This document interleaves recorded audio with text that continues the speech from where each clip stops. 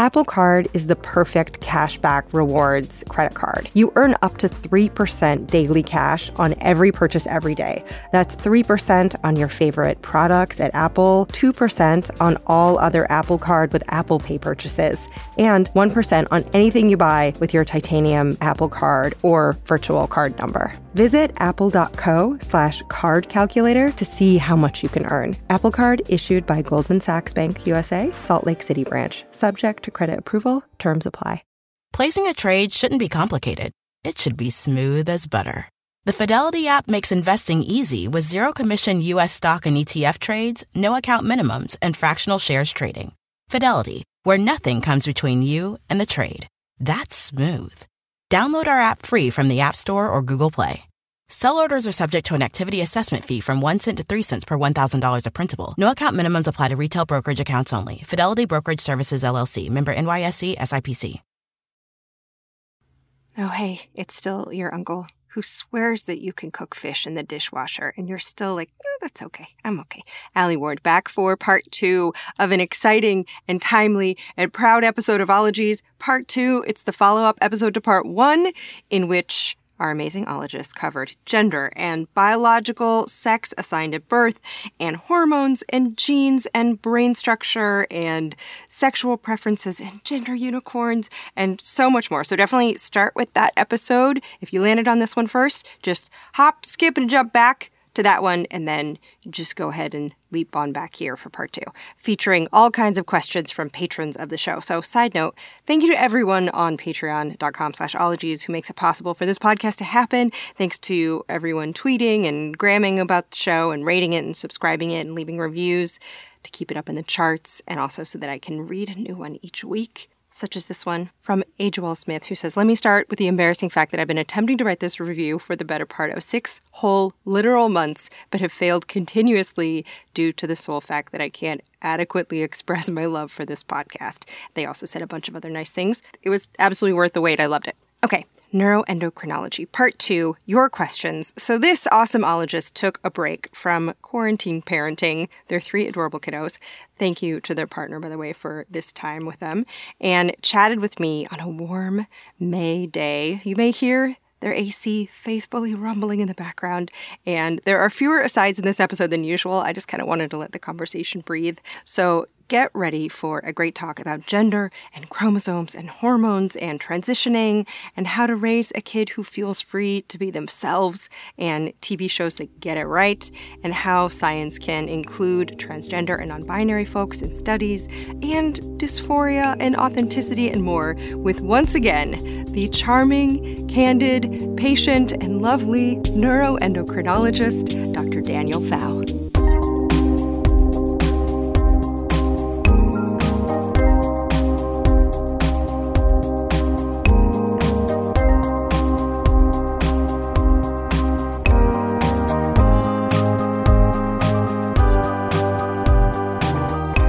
Have some questions. Ashley Kalkofen asked, are there more than 2 genders? I remember in anatomy, my teacher talking about males who are XX and females who are XY. Is this a thing? But as we were talking before, gender and sex are different. Yeah, it's interesting because when we start talking about sex and people talk about chromosomes, it's actually much more complicated than that. So on the Y chromosome, the one thing that's really sort of important is this gene called the SRY gene. And it's sort of the testes determining factor, or testes determining gene. And when a person has the SRY gene, the development of their gonads will shift towards developing into testes. And so this is a gene that activates downstream effects that will eventually lead to the testes, and those testes will start producing the hormones that are typical of a male. In other areas, there are other genes that control this process. So, for example, there's the DAX1 gene, and DAX1 is a gene that is actually going to push development towards, push gonadal development towards ovaries. And so it's really interesting because people talk about like, oh yeah, XY, but you have genes on other chromosomes that influence sex development. So we have the SRY gene that will lead to testes development, but then we also have the DAX1 gene that will lead to ovaries development. And so even if an individual does have that SRY gene, that's going to be like, hey, make testes, make testes, make testes. Testes, 1, 2, testes. Check, check. If you have this double DAX mutation, you'll have 2 DAX genes, and it'll end up overwhelming that SRY signal. Oh. And so an individual with double DAX and SRY will develop ovaries. Oh. And so it's a lot more complicated than just sort of looking at these singular chromosomes themselves. And one of the things that is also really interesting, I think, is the idea that the androgen receptor gene, which is what allows testosterone to have its effects, is actually on the X chromosome. Oh. And so, well, look at that. I know. And so we always think of these things as like, oh, yeah, that's the female chromosome. Oh, but it has the receptor for the testosterone molecule. So. Wow. And so. That's fascinating. Yeah, it's really interesting to sort of break down these ideas. And really, a lot of things have come from basically the patriarchy. Basically, sex has sort of reduced the complexity of sex development such that we see male development is very active and process, whereas becoming a female was really considered more passive. And so we're seeing that that's not true at all. Yeah. I love that, of course, like patriarchal science is like, well, a woman is what occurs when the biology is lazy and nothing happens by default. It takes a lot of energy to become a man. Like, exactly. No, very, very true. So the era of assigning value or judgment to a person based on the shape of their body parts will hopefully be a thing in the past for humans someday soon. So what is happening in the out of doors, in the forests and the deserts and the animal kingdom? There are animals that obviously have different sex chromosomes, so like in lizards and birds, but at the same time they have these interesting differences within sexes. So in whiptail lizards, there's one species that it's all female. And so all these female lizards actually are reproducing, but through a process called parthenogenesis, where they actually just clone themselves. This one specific species, they don't do this unless they have another female of their species perform this sort of mounting ritual that's typical of species where there's 2 sexes. Oh my God. Yeah. And so these females, they're all females, but I mean, you would typically in science, we sort of reduce the idea of male and female to simpler ideas, like you're saying chromosomes, or even simply behaviors like, oh, this males will mount, females won't. But here we have an example in these lizards where these females are mounting and it's somehow in some way leading to reproduction. Okay, I looked this up, and it's the New Mexico whiptail lizard. And according to my friend Worker Purdia, the whiptail engages in mating behavior with other females of its own species, giving rise to the common nickname lesbian lizards. One theory is that this behavior stimulates ovulation, as those who do not lay eggs. So you grind in, you gravid. Rules. Have people sketched up pride tattoos featuring these, quote, leapin' lesbian lizards? They have, and they're spectacular. Now, I asked Daniel what the evolutionary benefit is of everyone carbon copying their genes, which, let's be honest, you know at least one person in your life who absolutely would just clone themselves. Because why mess with perfection? There's definitely benefits to both sexual reproduction and cloning. So for one, sexual reproduction, as you say, is really going to help ensure that more genes are brought in or bad genes are gotten rid of. But that can occur when they're cloning them. But also when you're cloning, it also ensures that, like, for example, if they're doing great, they're doing a great job, they don't need to change anything, the environment's stable, everything's been good. Sexual reproduction can be quite costly. And so just cloning yourself can be a lot easier. And if things are going well, you don't really need to be addressing all those other issues by changing your genetics around. And so obviously that's not always true. And so some species of whiptail lizards can actually switch between being this like parthenogenetic animal to having sexual reproduction. Oh, that's so interesting. Parthenogenesis, side note, creepily translates to virgin birth. So maybe it's time to replace that word. I don't know. Now, one thing that is replaceable, hormones. Take it from someone with broken ovaries who replaces their estrogen and testosterone. Now, other folks had questions about gender-affirming hormone replacement therapy, or HRT, such as Katie Stomps, Tamara Mann, Joe Portofino, Ronan, Tay, Kelly Saman, Elizabeth Rich, Marissa Laws, Celestina Garcia, Rachel, Sophia Dill, and Allie Dadward von Podcast. All wanted to know about latest research. Let's see. I have some questions about HRT, too. Catherine Gilbert asked, is my husband doomed to stab himself forever to get his hormone, or is there hope for something better? That is a great question, and one I've been asking myself. And honestly, in my future research, I am hoping to look for new therapy options in HRT, and I think it's been a really long time coming. For the transgender community, basically the treatment has remained unchanged since its inception.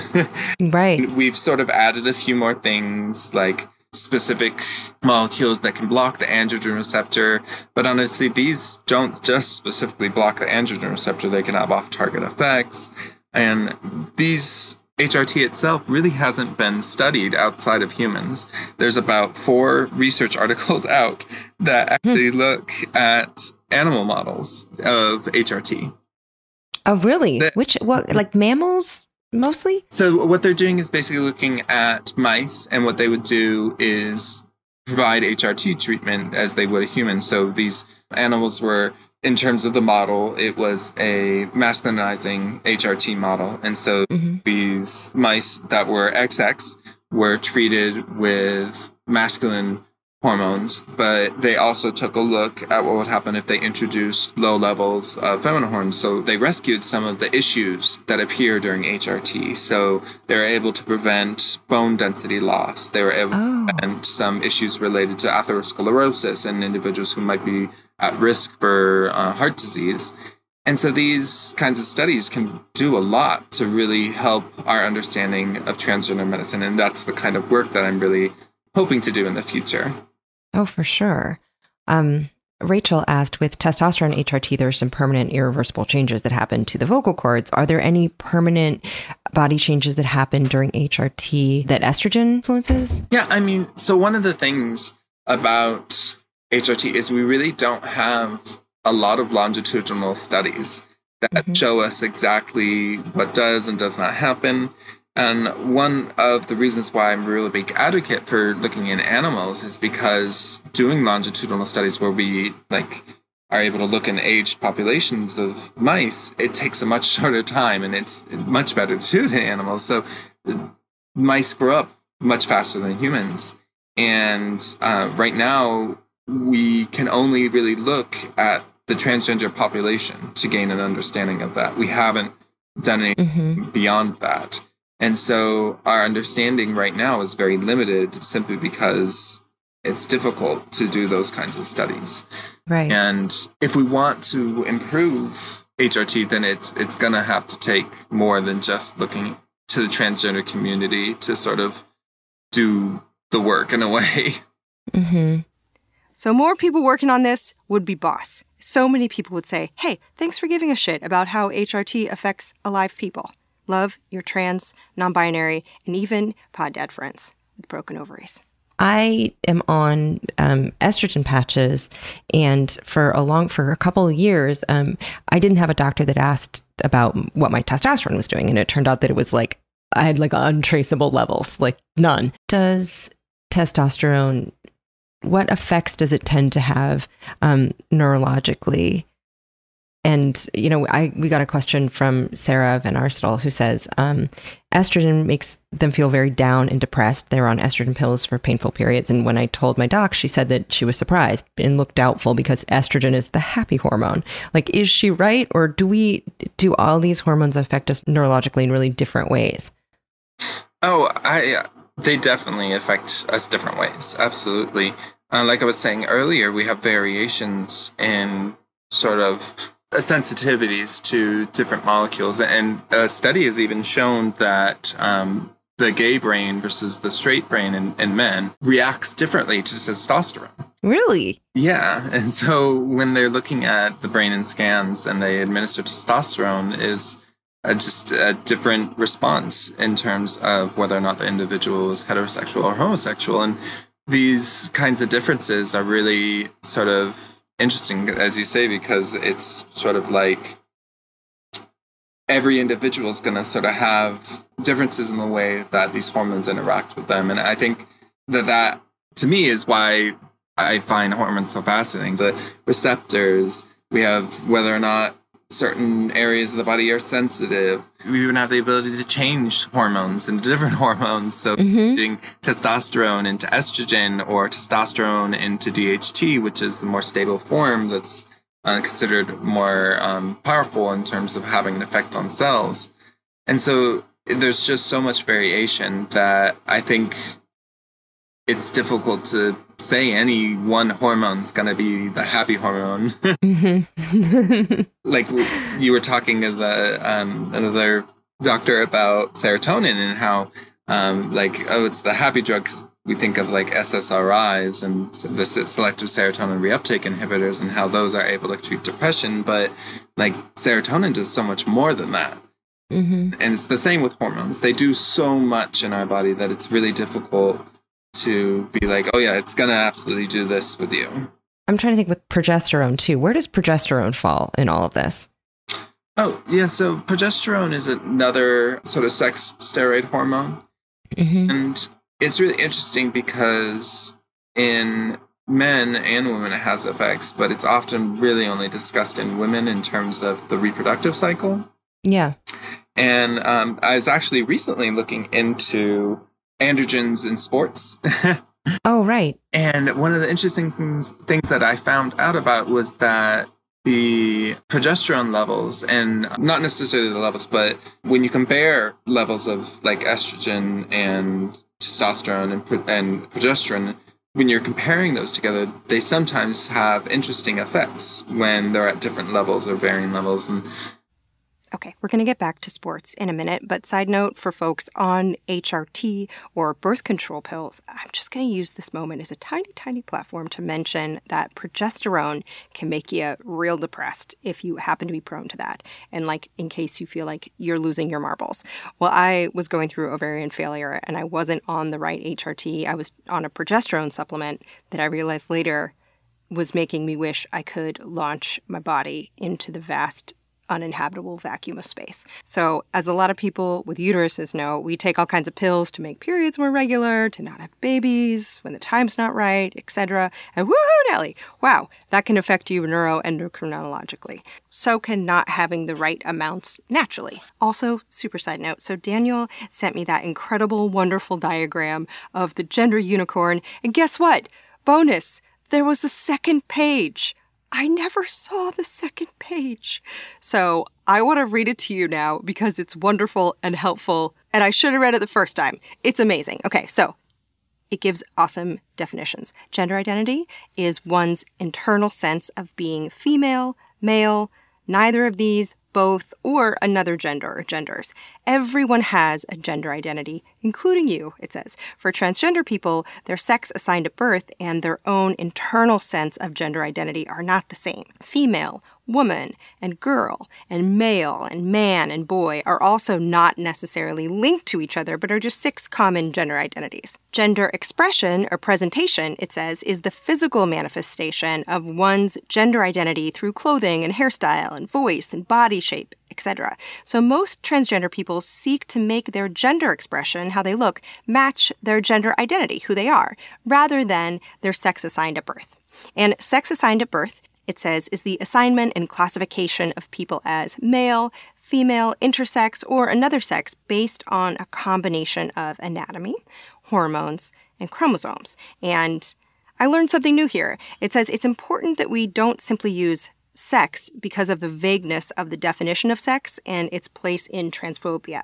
So sex assigned at birth is the way to express that. And chromosomes are frequently used to determine sex from prenatal karyotyping, although not as often as genitalia, and chromosomes do not determine genitalia. So sex assigned at birth, That's a great thing to know.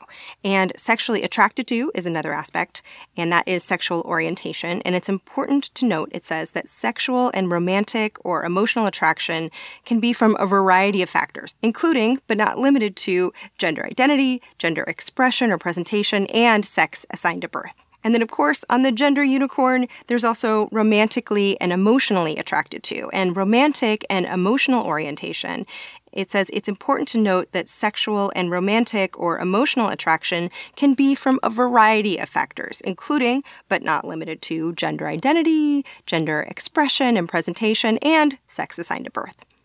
So those are such good things to know, and an even better and whole representation of the gender unicorn. So thank you, Daniel, for your very kind and gentle email saying, did you see the second page? An angel. Here on Earth, they are. Also, when we originally were set to record this episode, I had to postpone a few days because it was during the time of curfews being imposed in LA, and I had missed going to the pharmacy several days in a row because they closed early to pick up my medications. And let's just say my brain just opted instead to cry. We just chalked it up to a mental health day, and rain checked, and Dr. Daniel was so understanding. Some days your brain just needs a timeout, which is a very clunky segue back to athletics, which is what I promised at the top of this aside. Okay. Courtney Ross asked a question, how can science play a role in better addressing the divisions in sports over trans athletes? And Megan C. would love to hear your take on this too. Yeah, I really find it interesting that we focus so heavily on testosterone. It's just one aspect sort of this signaling cascade that obviously different aspects of the hormone system, like the receptors and what genes are expressed and all those kinds of things, they can really sort of affect that. So, it's not just testosterone that affects sports. There are growth hormones and estrogen and thyroid hormones and cortisol. They're all ingredients in the juicy ambrosia that is our mind and body. Oh, but Chris Bauman and Schmitty Thompson both said that they're non-binary, but in Chris Bauman's words, what does that mean with my brain chemicals? It almost feels like I got a middle amount of hormones, but I don't know how that would be. So what about us neither gender peeps? I honestly feel sort of like either I got none at specific times or I've got just like all of them all at the time, Mm-hmm. And so for me, it's sort of it's been sort of a similar question. And I think what it really comes down to is just that there's variation, and when it comes to science and the research that's coming out regarding the genderqueer brain or the gendered brain or sexual orientation in the brain, we as queer individuals should be able to simply look at them and say, hey, yeah, I really identify with that. Or, that really doesn't sound like me. And honestly, in my opinion, I believe that we queer individuals probably have a pretty good idea about what's going on and should honestly trust ourselves and feel. I often say that, like, no science is needed to affirm queer experiences simply because we don't necessarily need evidence to believe what people are telling us, or we need scientific evidence to believe what people are telling us. And so if a genderqueer individual hears something about like, oh yeah, during certain periods of development, you usually have low levels of hormones, but some individuals have high levels, and they're like, hey, that's sort of something that I think might be related to what happened to me. And it's like, absolutely, yeah, that's a really awesome like exploration of your identity, in my opinion. And I honestly do feel like that's a big choice though for each individual. So one of the things I often don't like is how scientists often sort of force this idea of biologically driven identities onto individuals. Mm-hmm. And so one of the things that really I struggled with in my own field is sort of this idea of the transgender typology, which was a notion that was developed a long time ago, sort of just assigning individuals that are transgender based on their biology and saying like, oh, so we know this sort of biological development will lead to this kind of transgender individual. And we know obviously now that there's variation. And honestly, even if those individuals at the time didn't intend to say there were only two types, they were sort of the heads of the field. And so when other individuals who are not experts were reading that, I mean, obviously they're going to be like, oh, there's only two types. Mm-hmm. And it's really frustrating because then I feel like a lot of queer individuals don't want to connect to science for those reasons. Right. And I understand that completely. And so I think it's really beautiful for any queer individual to look at spirituality or religion or science to help them conceptualize and understand their identities. And I really do believe that, as I say, like, queer people understand themselves. And if they feel that some science aspect jives with them, then yeah, definitely. But if something doesn't, then no, don't let that guide your thinking or change your thinking if that's not what you identify with. Right. That's excellent. You don't need someone else's paper necessarily to tell you that what you feel is right or wrong. Mm-hmm. Felix had a great question. They say, I'm a non-binary trans guy and so excited about this episode. There is a belief that beginning testosterone hormone replacement therapy makes a person angrier and or more violent. Is this flim-flam? Many trans guys say this isn't the case. Is the anger, etc., just because you're going through puberty? Is it because of social expectations of men? Any thoughts on it? Yeah, I mean, several studies have shown that that's not true. So yeah, it's not true that testosterone is going to lead to increased aggression, but there is something true to the sense of sort of suddenly having changes in hormones causing alterations in behavior. Mm-hmm. And honestly, like you're talking about, it's one of those things where it's like a mental health day that you might have to take simply because you're introducing your body to a whole new environment. And sometimes it's going to react in a weird way. Yeah. And so if someone is saying like, oh, look at this example, this individual is on T and they're acting this way, it's most likely that. But again, it all comes down to individuality. So if someone is saying like, hey, this testosterone is making me feel more aggressive, then I would believe them. Mm-hmm. At the same time, I would never say that testosterone does make people more aggressive, because when we look at the research in general, it just isn't true. Right. Okay, so I had mentioned that my hormone factories have been shuttered, just cobweb strewn and rusted into premature antiquity. And yes, of course, I have a very cute estrogen patch stuck to my ass at all times, but also that means I get to rub medical-grade testosterone cream into my sexy, crepey skin when I remember to use it. That's so interesting. Probably consistency with hormones is probably really important, says the person. No. I don't know. I'm like... No, I mean, our hormones vary so much, both across the day and across our lives. Just testosterone itself can vary from the morning to night.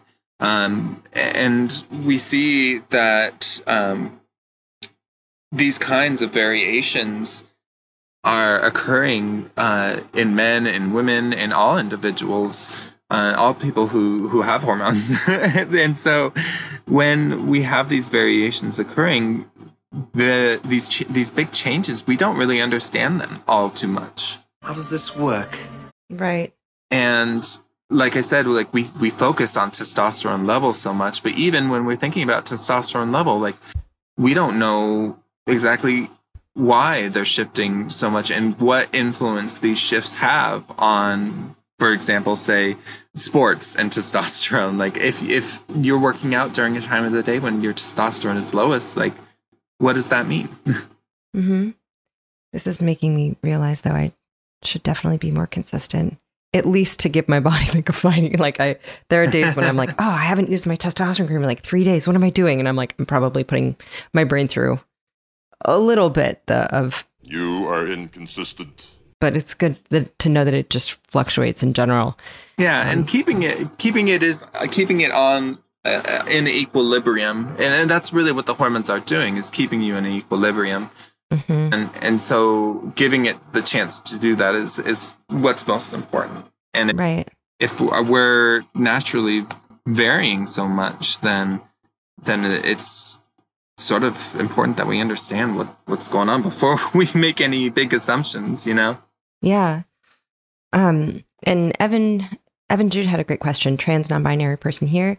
And they say they're bipolar and they have been on a low dose of T for about a year and a half. And despite being already properly medicated and under psychiatric supervision, I've noticed that my moods are way more stable while on T. Emotional regulation is so much easier for me, and I was actually able to decrease one of my medications. So I know that being on T relieves some dysphoria, which contributes to less depression, but I know my mind well enough to know that that isn't the whole of it. And it definitely feels like a drop in my estrogen levels has mellowed me out.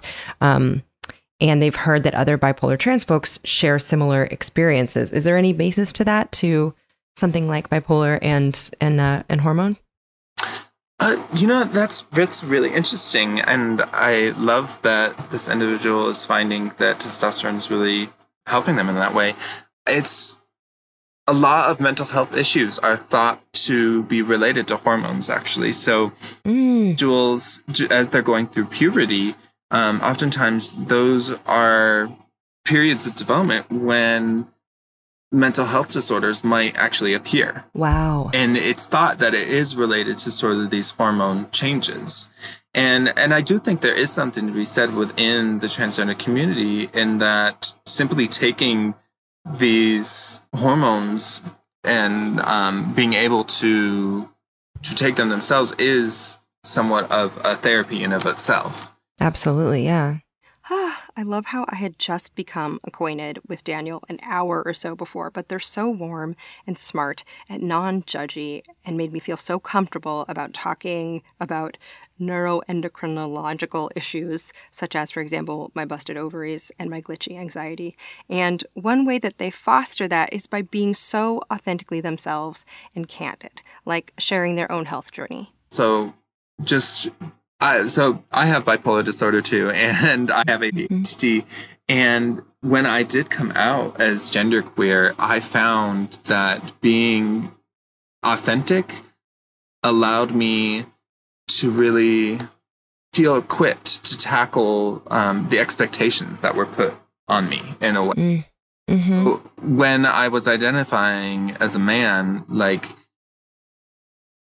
it stressed me out to feel like I needed to respond in a way typical of a man, if that makes sense. Yes, absolutely. And I gave myself the freedom to identify as genderqueer and see myself as genderqueer in these situations. I felt more equipped and empowered to sort of handle these barriers, conceptualize them in a way that I could address, I could handle.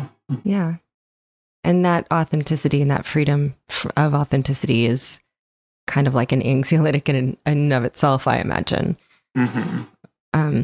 I have anxiety disorder. My therapist once said that a lot of anxiety can come from acting one way but feeling another.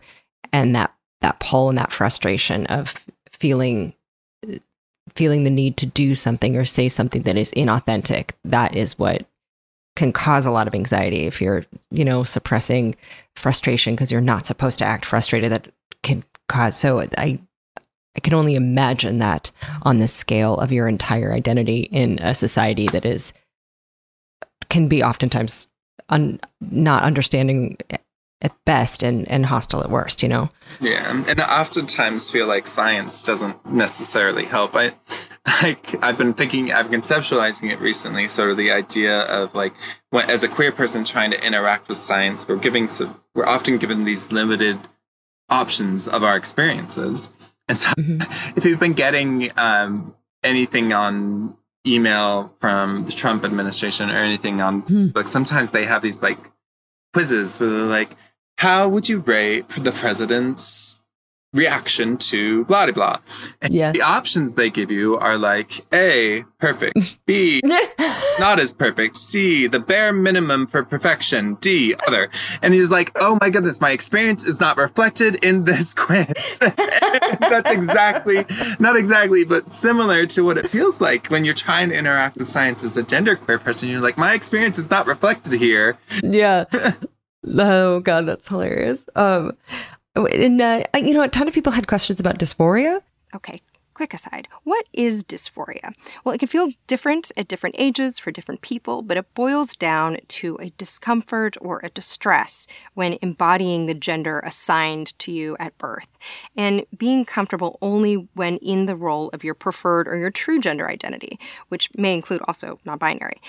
And when experts say discomfort, that's kind of a mild expression. Adults with gender dysphoria can feel stressed out and isolated, depressed at much higher rates than folks who are cisgender. And those are statistics that are staggering and heartbreaking. And experts note that the rigidity of social norms, air quotes, and gender roles contributes a lot to that. So transphobia kills, plainly put. This stuff is important for everyone to know and to care about. And there are so many trans and non-binary and LGBTQ-ologites, bisexual folks, asexual friends, aromantic friends, I see you. And inclusion and a freedom to be yourself really, really matters. But getting back to dysphoria, patrons had questions such as Sophia Dill, Matthew Sparks, C. McGee, George Farrar, and first-time question asker Jules Hepp, who phrased it. Any thoughts on the brain and gender dysphoria? It does me a bamboozle every time. Is there something hormonally happening when it comes to dysphoria? Is that does that affect serotonin? Does that affect anxiety levels? And also, do we know exactly kind of chemically where that comes from? Yeah, so that's a good question. So I think that personally, I see gender as something that is somewhat intrinsic to an individual. Mm-hmm. So there are a lot of individuals who sort of conceptualize development as pathways. And to me, your gender is the pathway that is most easiest for you to travel along. And it sort of becomes like habit over time that you travel along that pathway. And so as you are developing your gender identity, if it isn't sort of in the same direction as, for example, your body or how society is interacting with you, then it can make you feel very much like dysphoric. And that's what sort of brings about that dysphoria. And in terms of the body, there's been some research that shows how there's associative areas in your brain, sort of associative areas that connect who you are to your body. Mm-hmm. And in some trans individuals, it's been shown that there's weaker connections between these areas. And there are different ways you can sort of conceptualize this and sort of conceptualize it in a way that I think is very positive, is to say that the brains of trans individuals are working correctly, showing that there is a incongruence between their gender identity and what their bodies are, how society interacts with them. Really? Oh. Yeah. Courtney Ryan said, question from their non-binary partner. Yeah, why do we feel dysphoria in some parts of our bodies but not others? And this person's partner says, like, I know I'm not a woman and I hate my boobs, but I'm cool with my hips and butts. Why did I read that as butts, plural? Can you imagine having a double-decker butt, like 4 butt cheeks? That would rule. Anyway, they said, hate the boobs, but... Or my hips and butt. Like, what's going on in our brains that makes that happen? Do you think that those pathways might be kind of stronger to certain parts of the body in that way? Oh, no, absolutely. Honestly, I feel somewhat similar about certain things. So when we talk about the brain, like I was saying earlier, different parts of it develop at different times. So this, and like I was saying, sort of thinking back on my PI's work, Dr. Jordan, and how so there's different sensitivities and different ways that you can sort of tackle the problem. Yeah, and so when you are developing as an individual, for example, your association with your body might be stronger at a certain point of development than it was at other points. So that when fat deposition was occurring in the hips and butt, it was like, oh yeah, let's feel happy about this. But then as soon as fat was like, let's go here to the chest, things got a little bit, things during that developmental period were like, oh, no, we don't want this. And I mean, like I said before, the variation aspect is what's most important. And honestly, we just don't know that much about it. Okay, again, more research in this area is needed. How exciting is this? It's a new frontier of science and medicine and identity and sexuality and freedom from gender roles that deep down nobody likes. When I was 6, I dressed up of my own volition as Snake Plissken from Escape from New York, and it was one of the best days of my life. And cis men, how annoying is it that our society says you're just not allowed to wear a skirt or lip gloss? Skirts are so comfortable and airy and fun to swish in, and lip gloss is hydrating and oftentimes very delicious. Expectations of our so-called gender norms are just harmful, soggy, old garbage. Last listener question. Travis Brooks says, my sister is trans and waited until her mid-30s to come out about it. Is there anything Travis, this listener, can do as a parent to know if my child is trans sooner so that he or she doesn't have to struggle for as long? The advice I'd give, I guess, is to make sure that people have the power to identify the power to live authentically in a way. So if you give your child the opportunity to express themselves in a way that is most comfortable for them, then they should feel comfortable saying what their gender identity is. And so you create that situation where your child feels comfortable discussing gender, discussing these aspects of their identity without fear. And when their identity sort of solidifies, and that can happen really early, that can happen as early as 5 years old, then that will ensure that they're comfortable with sort of voicing that. But there's no real way to sort of determine whether or not your child is one gender or the other. It's something that they have to identify and express. But the best way to ensure that they're able to do that is to make sure that they feel safe doing so. So just always kind of have an open place for conversation and expression. Yeah, and I think actively discussing topics like gender identity and, you know, I there's this show called Steven Universe that I absolutely love because it really does a great job of showing gender diversity, and it's a kid's show, so it's a pretty rare thing. Yeah. What is it called again? Steven Universe. Steven Universe. Okay, I'm going to look that up. I was just going to ask if there are any movies that you feel like are getting it right. Oh yeah, definitely. Rebecca Sugar is the producer, and they are amazing. Oh, that's great. I want to look that up. Okay, I looked it up, and it's magic. It's a world of gemstone, humanoid alien superheroes who bend gender roles and are strong and loving, and it also features a proposal that was more thrilling than anything you have seen on the trash Bachelor. Sapphire, will you marry me? What? Marry you? Yeah, this way we could be together even when we're apart. This time, being Garnet will be our decision. What do you say? Of course. So yes, Steven Universe, on point. And Daniel also emailed me a follow-up note about making sure that the kiddos in your life feel free to express themselves, and if anyone wants to learn more about supporting transgender children, they should seek out information put out by transgender individuals or trans-led organizations. And why that's important is that research shows that self-harming behavior is less common among trans folks who said that their family ties had remained strong after they came out. Transgender women of color, in particular, face higher rates of homicide, homelessness, and incarceration. And in a lot of regions, there just are not legal protections for people based on gender expression and identity. And it's June 2020. And in the U.S., we're still fighting rollbacks of protections to LGBTQ folks in healthcare.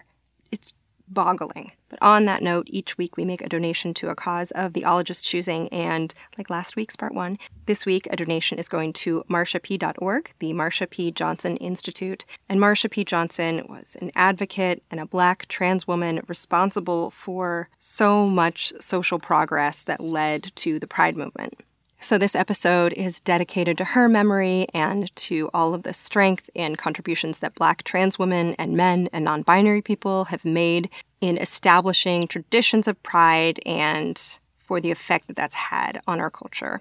And the Marsha P. Johnson Institute protects and defends the human rights of Black transgender people by organizing, advocating, developing transformative leadership, and promoting collective power. And they were founded both as a response to the murder of Black trans women and women of color, and how that's connected to their exclusion from social justice issues, namely racial, gender, and reproductive justice, as well as gun violence. So a donation was made to MPJI to help keep funding for their incredible community organizing and artist fellowships, which was made possible by sponsors of the show.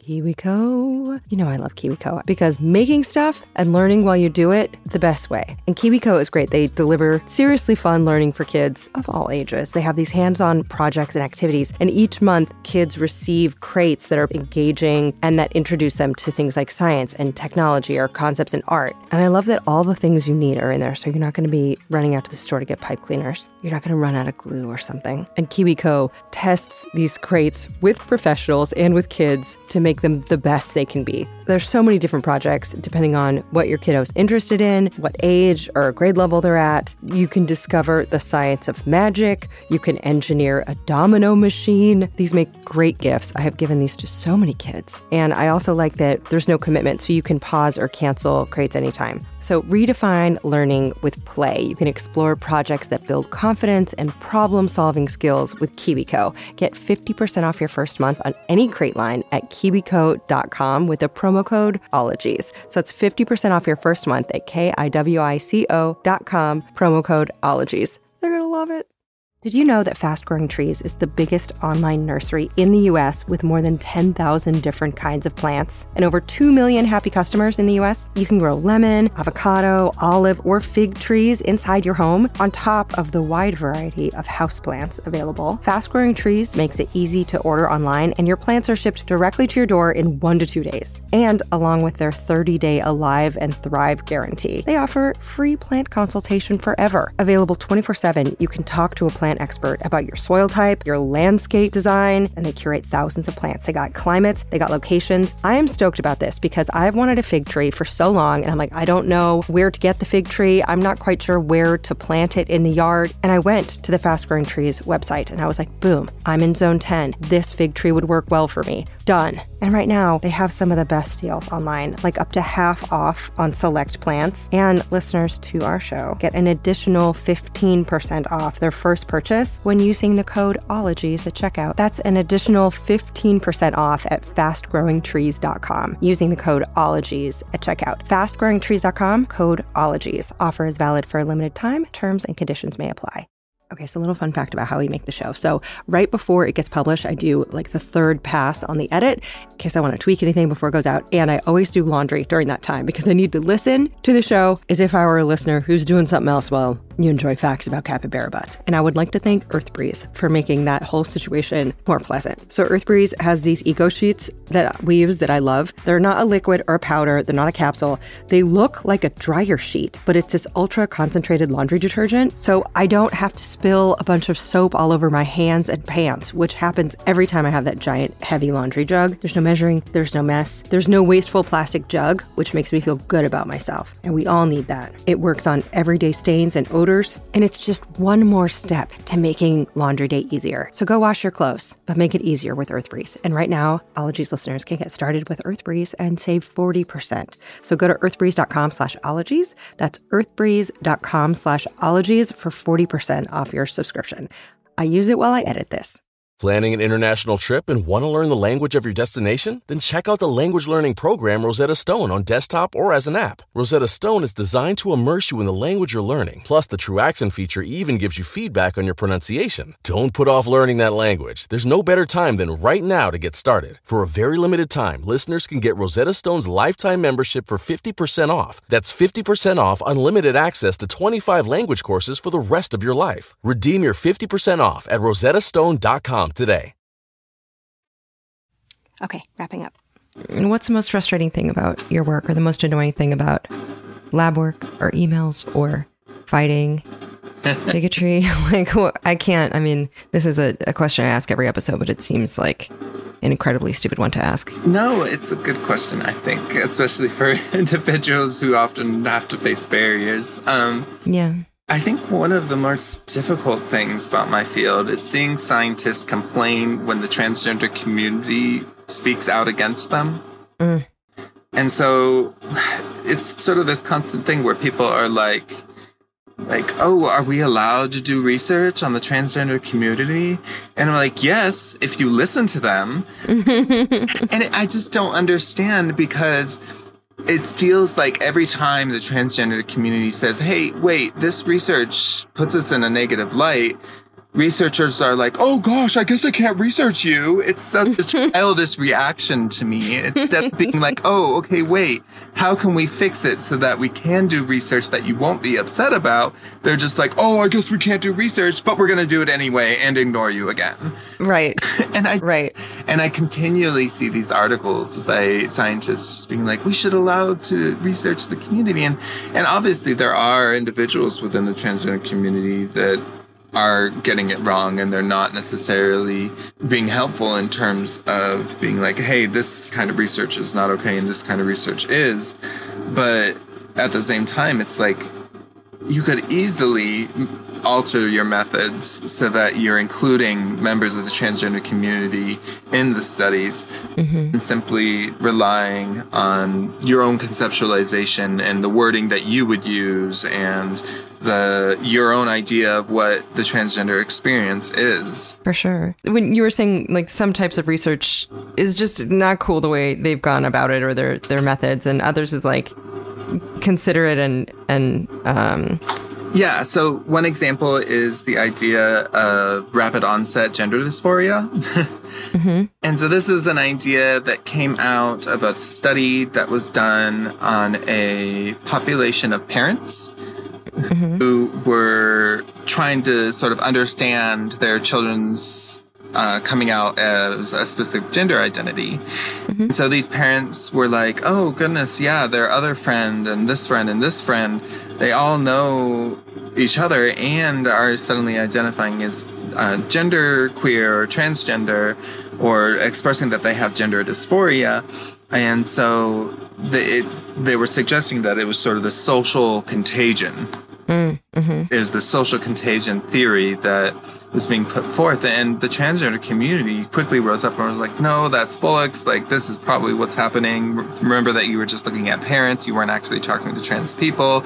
There's a lot more variation than what you're suggesting here. And really, the researchers came back and they were just like, well, we think this is a phenomenon worth discussing. And it's like, why not just come back and be like, okay, what should we do? Right. It's like, it would be the simplest thing in the world, but they simply can't bring themselves, I think, to put transgender individuals on the same level as them. Right.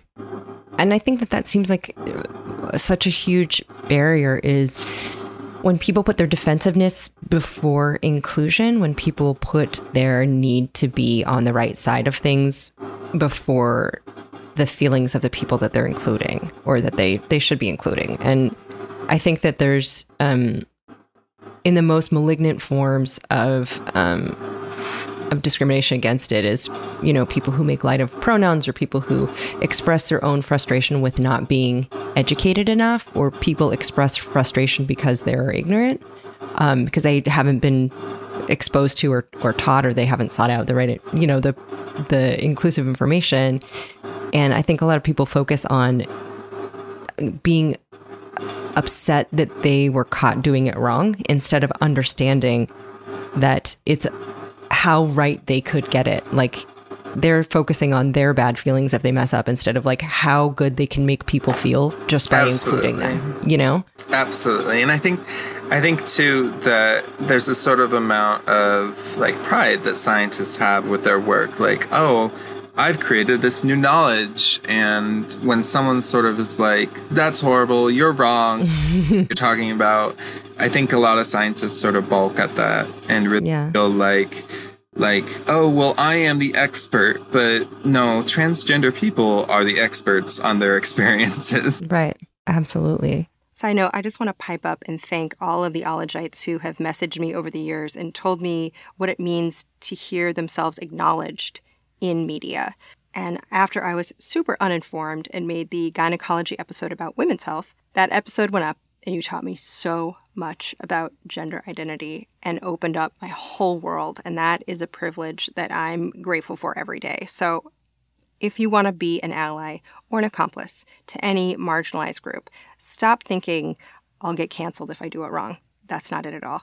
You will make so many people happy when you understand how good it feels to be included. And when you switch to that motivator, it feels so pure and so expansive. It's genuinely so rewarding. So operating from a place of love for each other and not fear is the whole name of the game. And even if you didn't know better on something or you messed up, think of anyone who corrects you as giving you an upgrade to your operating system, making you even better than you were the day before.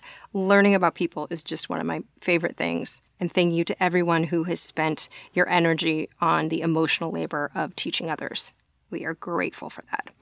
Speaking of favorite things. I know this is going to be hard, but your favorite thing about neuroendocrinology? Neuroendocrinology. Yes. Neuroendocrinology. Chronology. So many syllables. What is your favorite thing about what you do? Honestly, there are times when I can go up to posters at conferences and I just get goosebumps because I find what they're doing so interesting. And honestly, it's almost always like really basic things. And one of my favorites was learning about the pineal gland. Oh, yeah. And so you actually had, when you were talking about the neurochemist, about the lizard brain, quote unquote. Mm-hmm. Yeah. And I love that they were like, no, it's not a lizard brain, because the lizard brain is really cool in and of itself. Mm-hmm. And so if you remember, they talked about how the cortex in the lizard is very small. So the lizards do have a cortex, but it's much more reduced. And on top of their cortex is this little pineal gland.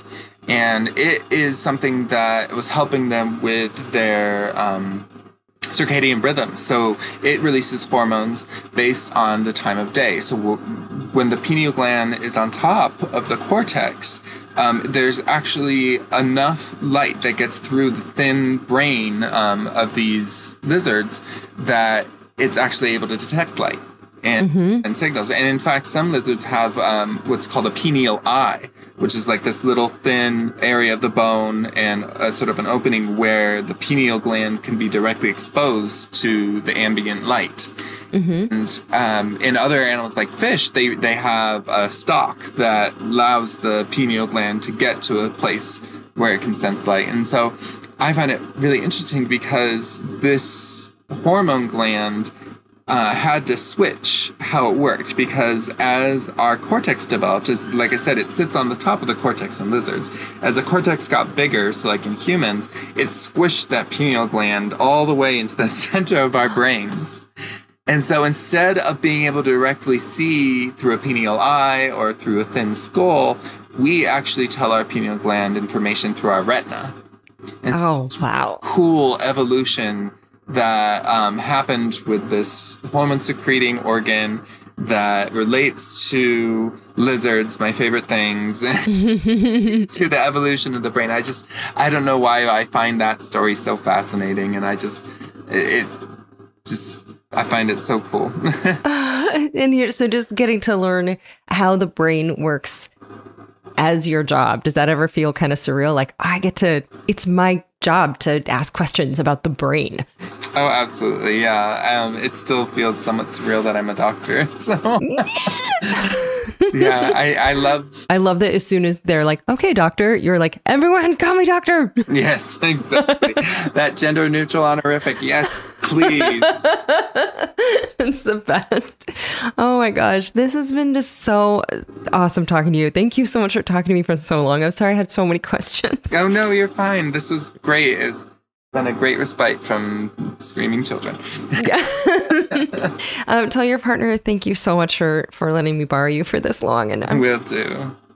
So, as always, ask smart neuroscientists earnest questions because they know a whole boatload about our brains. And you can follow Dr. Daniel Pfau at EndoQueer, KWEER, on Twitter. And you can see more about the Marsha P. Johnson Institute at marshap.org. There are links to all those as well as to the sponsors in the show notes. We are at Ologies on Twitter and Instagram. I'm at Allie Ward with one L on both. There will be more links up at allieward.com/ologies/neuroendocrinology. Easier to spell than to say. Ologies merch is available at allieward.com as well. Thank you, Shannon Feltus and Bonnie Dutch of the comedy podcast You Are That for managing merch. Thank you, Ernie Campbell-Talbert, for adminning the Ologies podcast Facebook group, which is all cotton candy and rainbows. Thank you to Emily White and the team of Transcription Heroes making transcripts. Those are accessible for free at allieward.com/ologies-extras. There are also bleeped episodes for kiddos up there. I'll link those in the show notes. Thank you to Bleeper Kayla Patton.